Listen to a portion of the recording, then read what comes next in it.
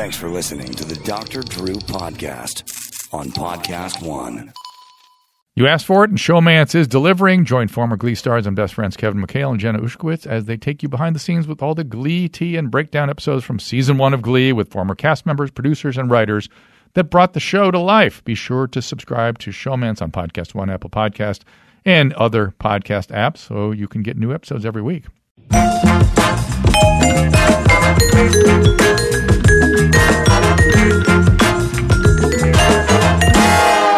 Hey, everybody. Welcome to Dr. Drew Podcast. We're going to do a little call-in show today, and appreciate your support. Appreciate keeping wins in the sale of the Corolla pirate ship, and I'm going to ask you guys to head over to drdrew.tv and sign up there for our call-in show on Sundays, which is a live streaming show about 3 o'clock Pacific time.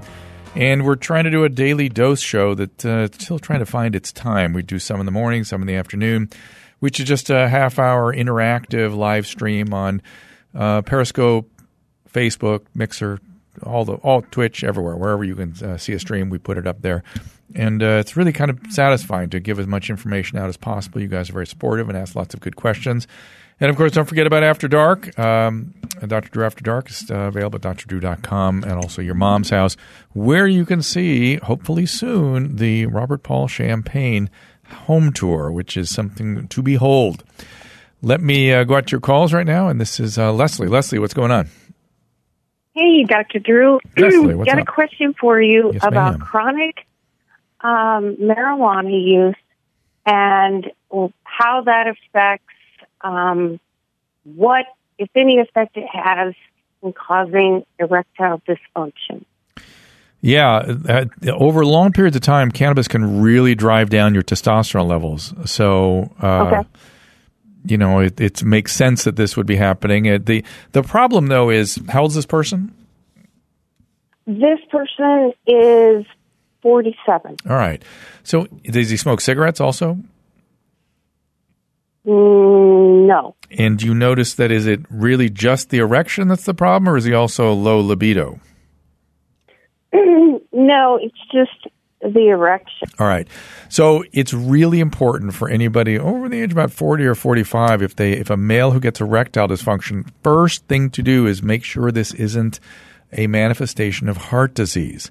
It turns out Right. it turns out the artery to the penis is about even more sensitive to to hardening and then cholesterol deposition than the coronary arteries, but it is it's in a significant percentage of cases, it's the first sign that there is a heart problem. Okay. So when somebody in their 40s or 50s comes with erectile dysfunction, my way of handling it is first thing, let's get you up on a treadmill. Very first thing. Right. And has he tried medication for it? No. That's the other thing to do Nope. is to get some you get some meds going after he's been screened for heart disease. Right. What about, does marijuana increase estrogen, and does that play into the ED? It does increase estrogen and it lowers testosterone both. And yes, both can figure in. Though the estrogen effects in an adult are not that great, it actually been well known to cause gynecomastia in adolescent males. Adolescent males certainly already have a certain amount of estrogen being produced through their adipose and adrenal glands, and it does enhance that a bit. So it's it affects your endocrine biology. Any substance, when you have large levels of exposure over periods of time, it's going to affect your biology. It just does. And, Exactly. All right. all right. Thanks for your help. All right. Good luck. There are. I was going to talk about a story that was in the press recently about a fighter that said he was going to masturbate 7 times a day in order to raise his testosterone levels. Did you read about that? Sure, Tyson Fury. He's a bad man. He is a bad man. And when somebody's masturbating 7 times a day to completion, it makes me worry, A, they're doing some androgenic steroids to make that possible, and B, they're manic. In boxing? How dare you? I know. And so he's had quite a history. I don't know if you know his history. I don't. He ballooned up to 400 pounds after he had won the heavyweight title and had all kinds of substance abuse problems, was driving his Ferrari at over 100 miles an hour doing suicidal type stuff. Well, he's sort of manic-y there. Yeah, and probably both back. Steroids and manic, so good times. But what I want to say is that 7 times a day, yes, there are spikes in testosterone associated with masturbation in males, but it goes back to baseline immediately following completion.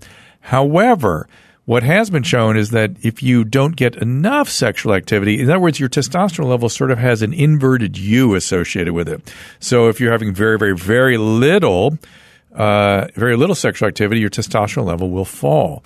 You have to sort of have a optimum level. If you have too much, it starts to drop down again. And 7 times a day, to me, seems like more in the too much version, but okay.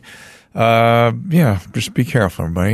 You know your physiology. I don't think he's doing himself much good. Let's put it that way. And he may, by the way, if he's doing that on the day of the fight, what happens afterwards also is your brain gets flooded with serotonin and you want to sleep. So I'm not sure it's a great idea neurobiologically. Very good advice. I, as a cynic, tend to wonder if he didn't know that's clickbaity and would get quite a bit of coverage for his upcoming fight. If he's one of those guys, I get it. He makes a lot of money based on how many pay-per-views they sell. I get it.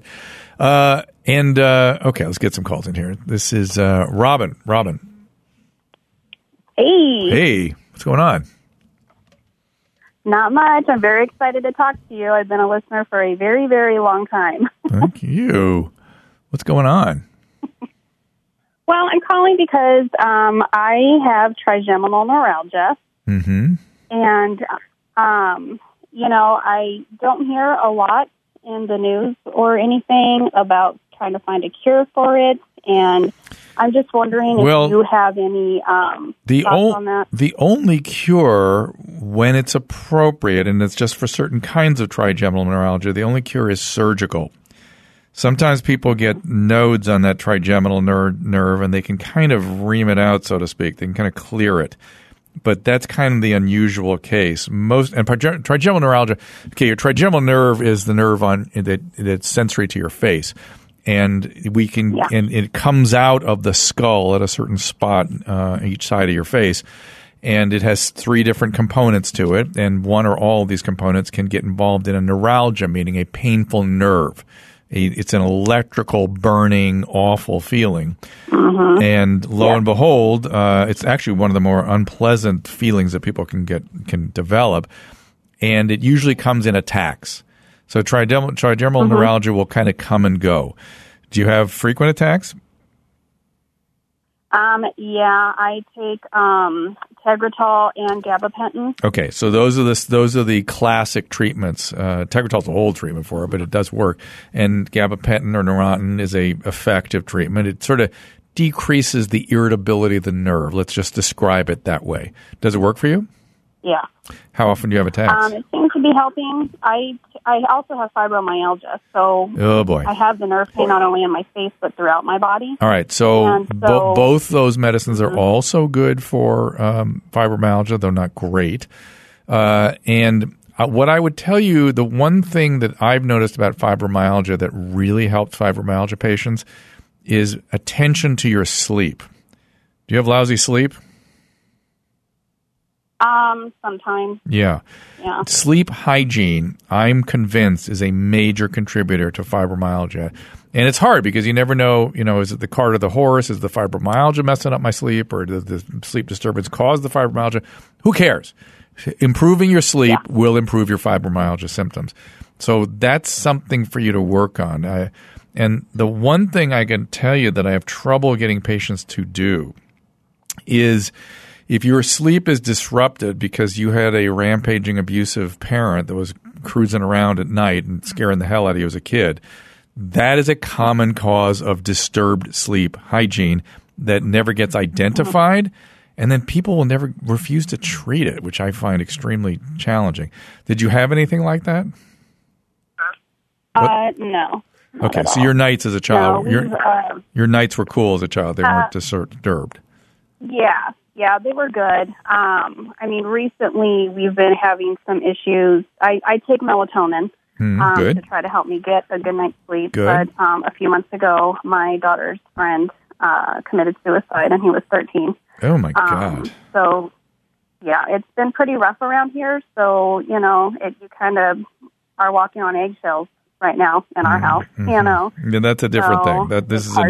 That's an acute problem, and that's going to make everything worse, right? It's going to make all your symptoms worse. Yeah. And I'm sorry. Yeah, and so I've been trying to get good sleep, but, everything right now is just kind of stressful. So we're doing the best we can to get counseling for our daughter and things like that. So you sound pretty good for somebody with fibromyalgia and trigeminal neuralgia. What miserable conditions. Oh, awful. Thank you. Yeah, I've had it for a long time, and so I did see a few years ago on that show, Doctors, there was a young girl who was on there, and she had, I don't think it was gamma procedure. I think it was something else where they went in and they kind of wrapped felt around the nerves. There's various procedures. There's various procedures they can do, and I've only in my experience, I've only had one patient have that procedure, but it worked 100. But it worked 100%. So it's you have to be properly selected because it can also make things worse, right? You're messing with the nerve there, and that can also fire things up pretty badly. Yeah, not fun. Huh? Well, I'm sorry, Robin, but hopefully I figure something out. But and how is your? I'm very glad to talk to you. Pleasure. How's your mood doing with all this? I think I'm going to get some counseling myself because of just with everything. It's just been a lot.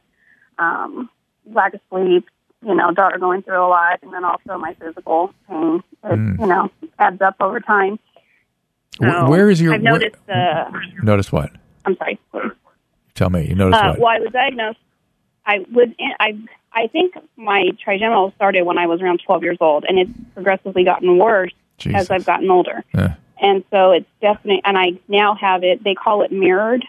So I now have it on the other side of my face. I guess my nerve on my right side is mirroring my left side. Great. And lucky you. Yeah. So I just feel like, all these years it's just. Have you seen a rheumatologist? I have. We live up here in Alaska, and where we live, there is no really any rheumatology care where I'm currently at. I live up by Fairbanks. And, but I was seeing one a couple years ago down in New Mexico. This may sound weird, and I don't mean this to be positive or negative. It's just an impression I'm having talking to you. You don't strike me as the usual fibromyalgia patient. And so I'm wondering, have other people told you that? I mean, I haven't talked to a lot of people. The doctors. Have other doctors went, your case is kind of unusual? No, I haven't, actually. Okay. Well, you strike me, again, I have almost no business saying something like that in the 3-minute conversation we're having. But it makes me wonder, what I start to wonder when things are out of the ordinary, it makes me wonder if there's an underlying something going on here that needs to be identified. I mean, you have a lot of stuff going on, and I'm wondering if there's something complicated underlying all this that you got to remember. I mean, trigeminal neuralgia but both trigeminal neuralgia, to be fair, and fibromyalgia are syndromes, right? They're not diagnoses. Right. So sometimes they can be caused by something else. And I get this feeling that something else might be something more manageable for you. So that's just my two cents, and it would be in the rheumatology, immunology realm if there's an answer there. Okay. All right, great. Yeah, let me know if you ever do get another pair of eyes from that discipline looking at you. Let me know what they say. Okay. Okay. Yeah, definitely. I appreciate your time. Thank you so much. You got it, Robin. Take care. Alexandra Datig, what's going on with the recall Garcetti? Hey, Dr. Drew, how are you? I'm good. What's going on? I have no idea what is happening in Los Angeles. Everybody's too busy to care, or maybe they're just too busy. Period, because they're trying to catch up with the state taxes. Paying all the hefty state taxes. Somebody's got to pay for 151,278 homeless people, right? Yeah, somebody's got to. Well, but no one's. Are you there? I'm here. Can you hear me? Okay. Yeah, I got you. So, somebody needs to, even though the money now is available, they just can't do anything with it because the laws prevent us from helping these people. But Dr. Drew, did you see what it said in the governor's emergency declaration that he signed on the 8th of January? Did you see that? Well, maybe. What did you see? I was shocked. It says that over in 2018, they knew that more than 200 cities and counties had a shelter space emergency. That we have 482 cities and 58 counties in the state of California. That was back in 2018. So if they had 200 in 2018, how much do we have now? We know the numbers have been going up. Right. Dr. Drew, half the state of California has a shelter space emergency, which I looked up the code section that the governor has in his emergency declaration. And that means everything like Skid Row, no safe food storage, no bathroom, no shower, no hygiene. Well, let me tell you what's happening. I think I know what's happening. I think the executive branch of and Ben Carson particularly gave a little call to the leaders in California and said, we're going to do something. And we'd like you to ask us. We're happy to collaborate with you.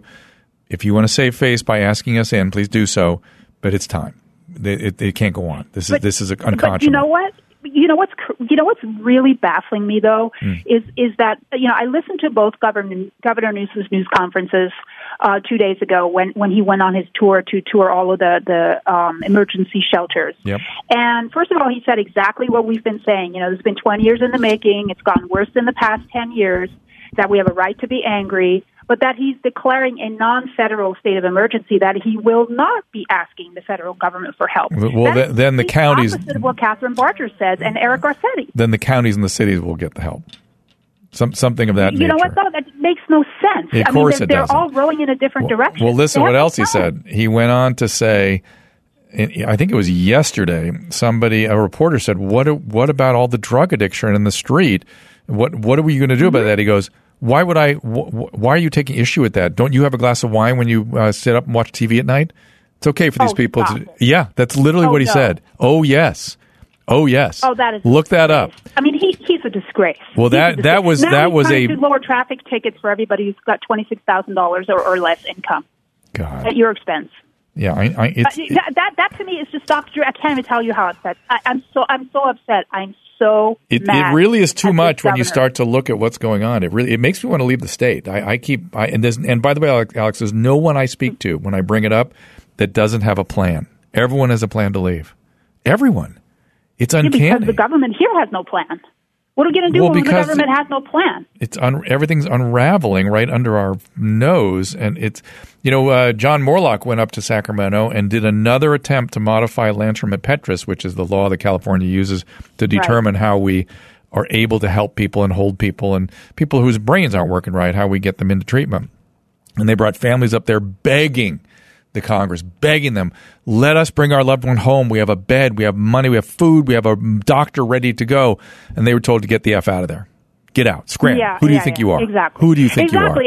And you know what, though? You know what really floored me today is Catherine Barger and for people, Andy Bales let me just say, Larry Mantle. Hold on. Slow down. Uh-huh.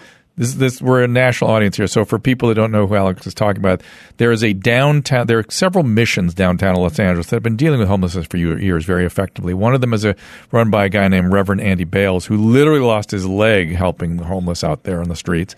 And then the LA County Board of Supervisor, now the chairwoman, is a woman named Catherine Barger, who is the only sane person who seems to be addressing the responsibilities for mental health care provided by the county. Go ahead, Alex. Right. And so she said today, and I think this is a consensus building problem with conservatives and Democrats, partially because we do have a monolithic government here in Los Angeles that is heavily Democrat. I don't care who. I don't care who it is. I know it doesn't. Yeah. I know. In your and my conversation, that's totally irrelevant. Yeah. But it's very relevant politically in the city of LA. But Catherine Barger, who I like a lot, I love her work. I love that she's able to build consensus, which a lot of these other politicians are not doing. Mm-hmm. She said there's a great misunderstanding that the county was not working with the federal government because they were, which is the complete opposite. They said that in the national news that was a misunderstanding, that they were, but that's not true. And NBC tweeted yesterday, John Katz-Klimak tweeted actually 2 days ago saying the governor will not be working with the federal government. Again, so there's a big misunderstanding there, and it needs to be cleared up. I know. Well, every word that Governor Newsom utters is of a political nature and not connected to reality. It may be that because of his political theater, he will not take the funds, but the funds are coming. And so there will be a way to get. I've been talking to the executive folks, and they keep saying, just stand by. So, Alex, I've got other calls I have to get to, but I'm going to ask you the same. Yeah, I just stand by. I feel like the cavalry's coming. Exactly what they're going to be able to do, I'm not totally clear on yet. My own prediction is, well, here's my prediction. That it will be a spotty federal emergency resources that open up, and the beds remain empty. Because the laws in California will prevent anybody from doing anything until they really issue an emergency statewide and require people to go into these shelters. That will be fascinating to me. What their response is going to be when the beds are empty because people don't want to go into them. I agree with you 100%. So that'll be interesting. Who's more treatment resistant, right? The governor or the people on the street? Great question. That's my new slogan, just so you know. All right, Alexandra, thanks so much. All right. Okay, see you. All right, bye-bye. This is Norman. Hey, Norman. Hi, Dr. Drew. First time, long time. Thank you. So, Mayor Koch addressed this problem when he was mayor in the late 80s. Mm-hmm. And he's a Democrat and a liberal, but he finally said it's not good for folks to be living on the streets. And similarly, he addressed the public health crisis of AIDS by closing the bathhouses, which was similarly unpopular. Norman, let me just say, I will just say that, and whatever you think of de Blasio, he has put a good system in place for dealing with the homeless in New York City right now. I know, all I can tell you, it probably looks bad to you. I know you're from Brooklyn, and I spent a lot of time in New York. No, but listen, I spent a lot of time in New York City. It's infinitely better in New York City than Los Angeles right now. I can't even tell you how much better it is. You can't even compare the two. So the fact that, you think it's bad, trust me, those are the outliers. Most of them are sent to Randall's Island every night. Most of them get vouchers. Most of them get motivational enhancement. Most of them get treatments. And most of them are taken off the street. You know that 611 thing they have on the subways? They come and get people. They get them. They get them because if they don't get them, they die in the cold. And so they come and get them, they take them to Randall's Island, and that's that. And they do fine. So the New York is actually way ahead. And by the way, I believe your count is something like 20-something thousand as opposed to Los Angeles, which is 60,000. So whatever, here we are. Wow. Yeah, and that's I didn't realize we were in better shape. Yeah, you're a lot better shape, which is weird. Any thoughts on your? I'm very excited about your candidacy. Do you have any thoughts? I'd love to hear your thoughts about addressing the opioid crisis, the crisis of addiction, and the rise in drug use. And what are you feeling? I mean, are you in favor of decriminalization? Incarceration? No, I'm not. Well, here's the deal. People with mental health issues don't belong in jail. They just don't. And I'm totally supportive of that. However, you need consequences to bring to bear on people to leverage and motivate them when they have mental health issues like addiction. And so I'm in favor of sort of mandated something. And I would love them to be community-based, Trieste plan. There's something called the Trieste plan, which is a community-based vocational rehab, centralized outpatient care, meaningful social structure. Good, let's do that. But let's put people in those programs and let's get them better. Treatment works. They die if you don't treat them. And by the way, Norman, I now have started to talk to homeless on the subways that ask, they're always there on the subway asking for money. And my first question to them is, why are you not utilizing the services? Why are you not utilizing them? And they're shocked always. And they have usually a wrap. And what's standing out for me right now is I spoke to a woman who had 2 kids, and she's like, I got to feed my kids, I go, where are your kids right now? In school. They don't get school lunches? Yeah, they get school lunches. I go, what about breakfast? Yep, they get breakfast at school. All right. And then home, at night, where do you go? Well, we go to the shelter around Randall's Island. Oh, excellent. And why don't you take the resources they have there? Well, I'm the meth and blah, blah, the drugs and blah. I said, you're better than this. Come on, let's go. And no one ever tells her that. And I don't know, maybe she changed direction, maybe she didn't. But we got to all start really, really treating these people like human beings and asking for them to do more for themselves. Okay? You should record these conversations. Okay. Yeah, maybe I will. Yeah, it's a good idea. It's a really good idea. Adam, what's going on? Uh-oh, maybe this isn't the right line. Is that the correct line there, Gary? Is Adam on line 4? Or maybe it's not Adam who has a question about Adam. In Napa? Somebody in Napa? Nope, this is me, Chicken Scratch. Aaron, there you go, Aaron. Sorry, guys. Hey, Dr. Drew, it's so great to talk to you. I've been listening. I'm 36 from Napa. I've been listening to you since I was 13 or 16, something like that. Crazy. 97. Crazy. I never had to have the talk with my parents. I mean, I listened to Loveline. It was on my Nickelodeon clock radio every night. And it's just awesome to. That's a bizarre to finally image. Say hi, and I just got to say thanks. Thank you for all these years. I mean, you have so much insight and knowledge on everything, and just wondering if you're ever going to get with Adam and maybe make a documentary. If that's like a documentary about our life together. Well, ideally, no, anything, any subject that you might, interesting subject that you have insight on. Somebody was talking to me about a doc today, and Adam could be figured into that. So the answer is I'm starting to look in that direction a little bit as some follow-ons to the kinds of things I've written about and TV shows I've produced in the past in a documentary format. So yes, it's funny you bring it up today. Just today I've begun thinking that way. So there might be something there. Thanks, Aaron. Oh, that's awesome. Thank you. One more thing. Sorry. Yeah. When I did listen to Loveline, I used to always think that you were a board-certified physician, like you were bored on the radio station, and Adam was like you didn't want to be there.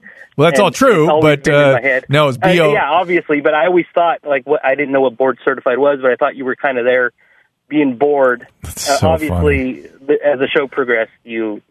It wasn't like that. Very kind. So it's BO. Every time I hear that, I still listen to old episodes. And that's fantastic. I always think of that. It's fantastic. It's BOARD as opposed to BORED. Thank you, Aaron. Appreciate that. Perry. What's going on, Perry? Hey, Dr. Drew. Long time, first time. Hey, buddy. What's going on? Hey, wondering how serious you are about running against Adam Schiff. Obviously, coming from Pennsylvania. Doesn't seem pertinent, but somebody that we obviously, as Republican voters, like to see that seat change. How serious are you? I have no intention to run this time around.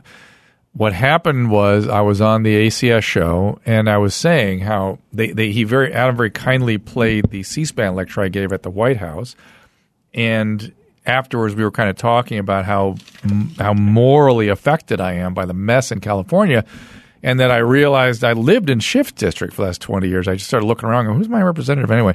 Schiff. Maybe I should run against him. I just said that on ACS show. Well, somebody from The Hill, a Washington sort of political rag, came sniffing around, and I don't do print interviews. I just won't do them because they always distort my words. But this woman agreed to take down exactly what I said, and God bless her, she did, and I was very clear that I was morally moved. It made me think about the possibility of doing this, but I will not be, and I have no intentions to do so. And she wrote that in her article, and then every other news outlet distorted what she said. You want to see the greatest example, or greatest sort of experiment on fake news? This was a perfect manifestation. Every story was completely wrong. No one called her. No one called me. No one checked their sources. You want to know what fake news is all about? It's a great example right there. Sure. Well, just so you know, we were all excited when we heard it. Well, thanks. I maybe next time, but no plan right now. All right? All right. Thanks, Dr. Drew. Thank you. Let's get to Randy. Hey, Randy. What's up? Hey, Dr. Drew. How are you? I'm good. What's going on? So I have a weird medical thing going on, and doctors, it's been 3.5 years. Doctors don't even know what to test for now. Wow. 3.5 years ago, I've had nine knee surgeries, but randomly, my left knee swelled up huge. I think it was somewhere around 30-some cc's they drained out of it. First time in my life they've ever drained my knees. Okay. 2 days after that, I had I might say this wrong, but on the lateral epicondyle muscle near your elbow, it started itching to a point where it felt like an iron was on it. Wow. The same day, underneath my left arm, whether it's lymph nodes or sweat glands, swelled up real hard. And were they in your skin? Went away. Were they in your? Sorry, what? Were they on the same side as that itchy feeling? Correct. Okay, got it. That went away, and for the first year, I could tell when my knee was going to swell up because the itch would come back, the lymph nodes would swell. The next day, the knee would be a balloon. So hold on a second. So the elbow, the armpit, and the knee always occurred together? Always occurred together and always in the same order. The arm, then under the armpit, then the knee. Wow. So for the first year, that happened. Only the left side was never the right side. The second year, it started switching. Still the exact same muscle at the exact same location on my elbow. The sweat glands or lymph nodes or whatever is swelling underneath my arm would be random. Sometimes there would be 5 of them. They did not hurt unless I touched them. Once I touched them, if I brushed up against something, then they would continue to hurt. I get it. Did anybody ever want to? Did anybody ever want to take one of those out and look at it under the microscope?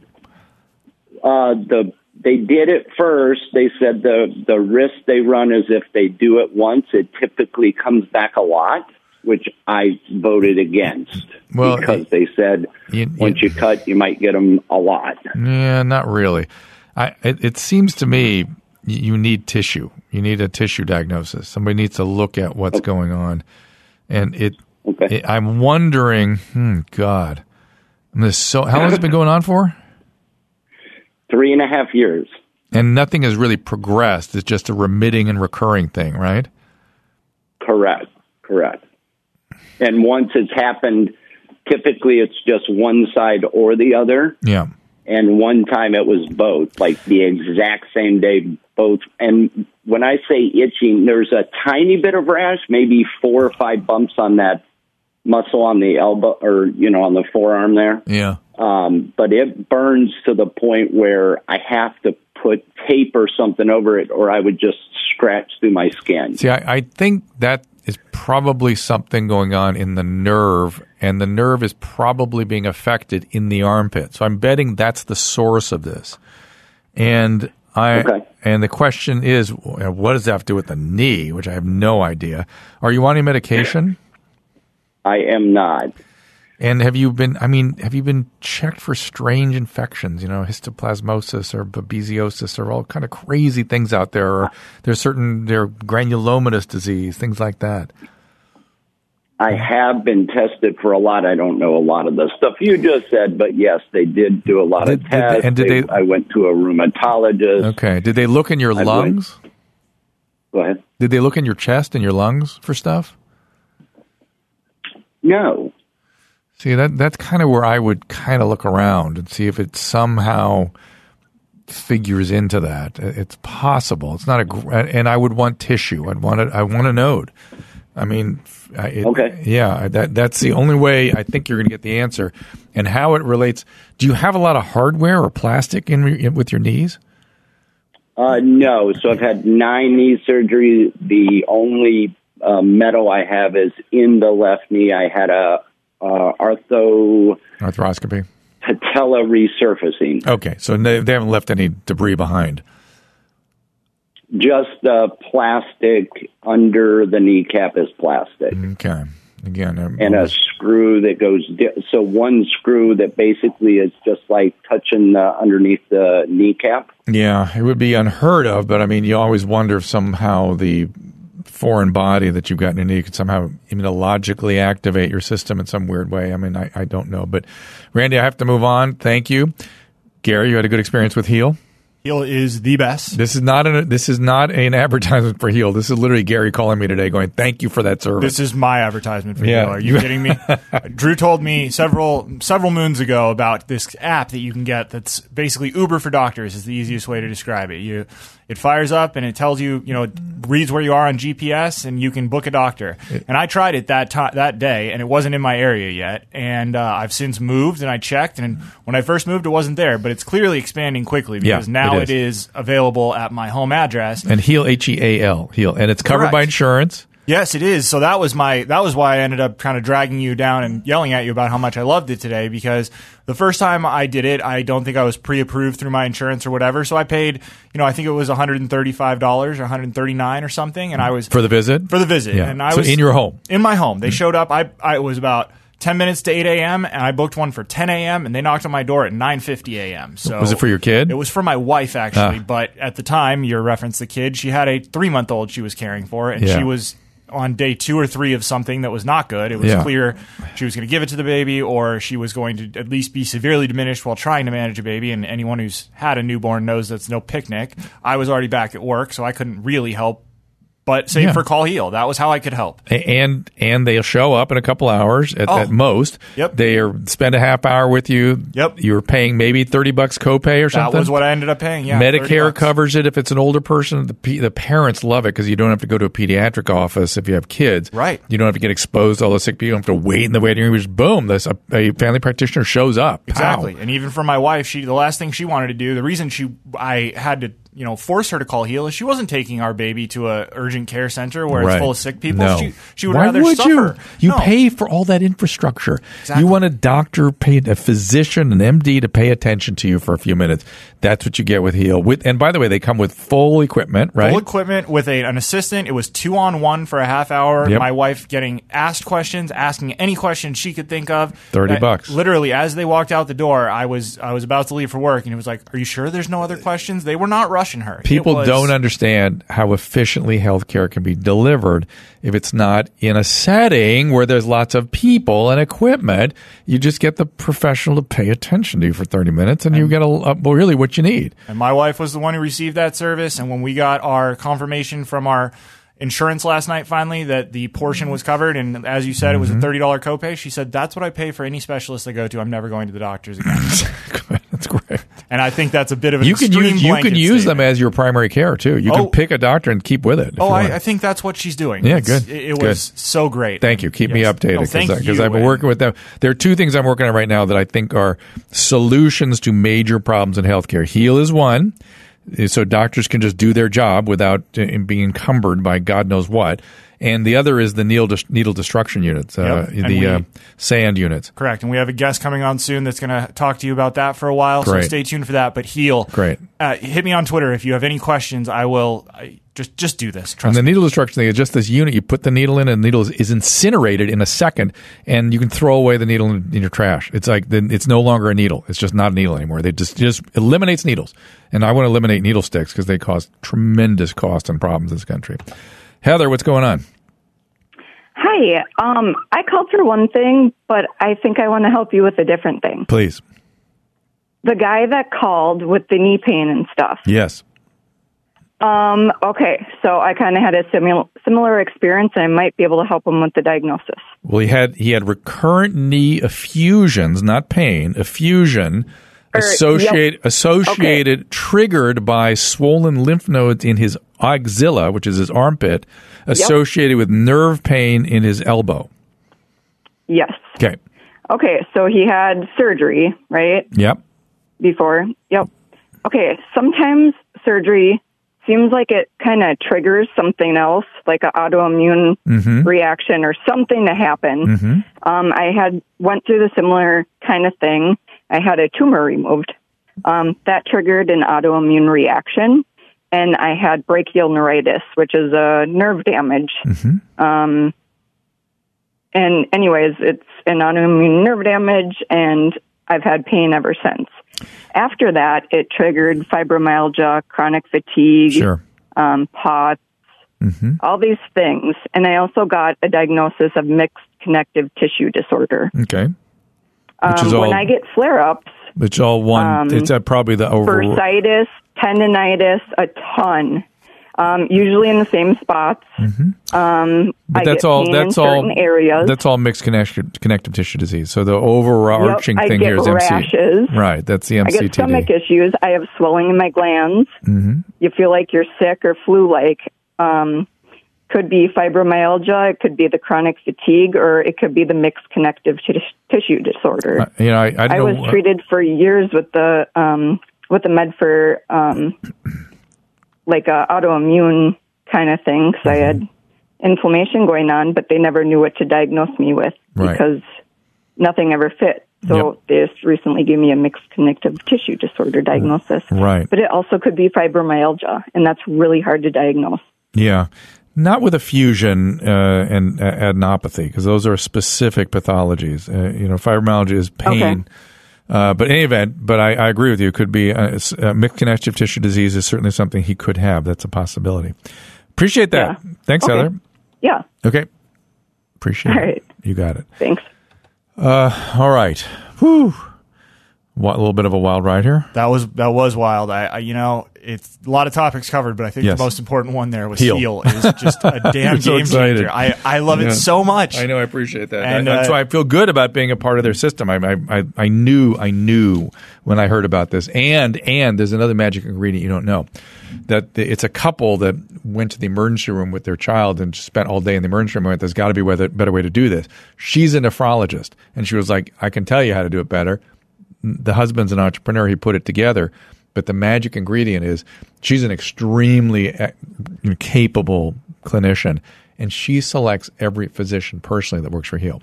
And that's the ingredient that none of the other home visit programs have ever had, with high quality physicians. I could not have been happier with mine, and I have zero fear or concern of calling them again. I want everyone within the sound of my voice. If you have a question, ask me. We have our guest for next week, Vinny Tortorich, is back here. I closed my mic, and he had questions. I've converted him as well. He's hoping to come into rural Virginia soon. Beautiful. So stay tuned next week if you're a fan of Vinny, and thanks, man. This is a good show. See you next time. For calling times and topics, follow the show on Twitter at Dr. Drew Podcast. That's DRDREW Podcast. The music from today's episode can be found on the Swingin' Sounds of the Dr. Drew Podcast, now available on iTunes. And while you're there, don't forget to rate the show. The Dr. Drew Podcast is a Corolla Digital production and is produced by Chris Loxamana and Gary Smith. For more information, go to drdrew.com. All conversation and information exchanged during the participation in the Dr. Drew Podcast is intended for educational and entertainment purposes only. Do not confuse this with treatment or medical advice or direction. Nothing on these podcasts supplement or supersede the relationship and direction of your medical caretakers. Although Dr. Drew is a licensed physician with specialty board certifications by the American Board of Internal Medicine and the American Board of Addiction Medicine, he is not functioning as a physician in this environment. The same applies to any professionals who may appear on the podcast or drdrew.com.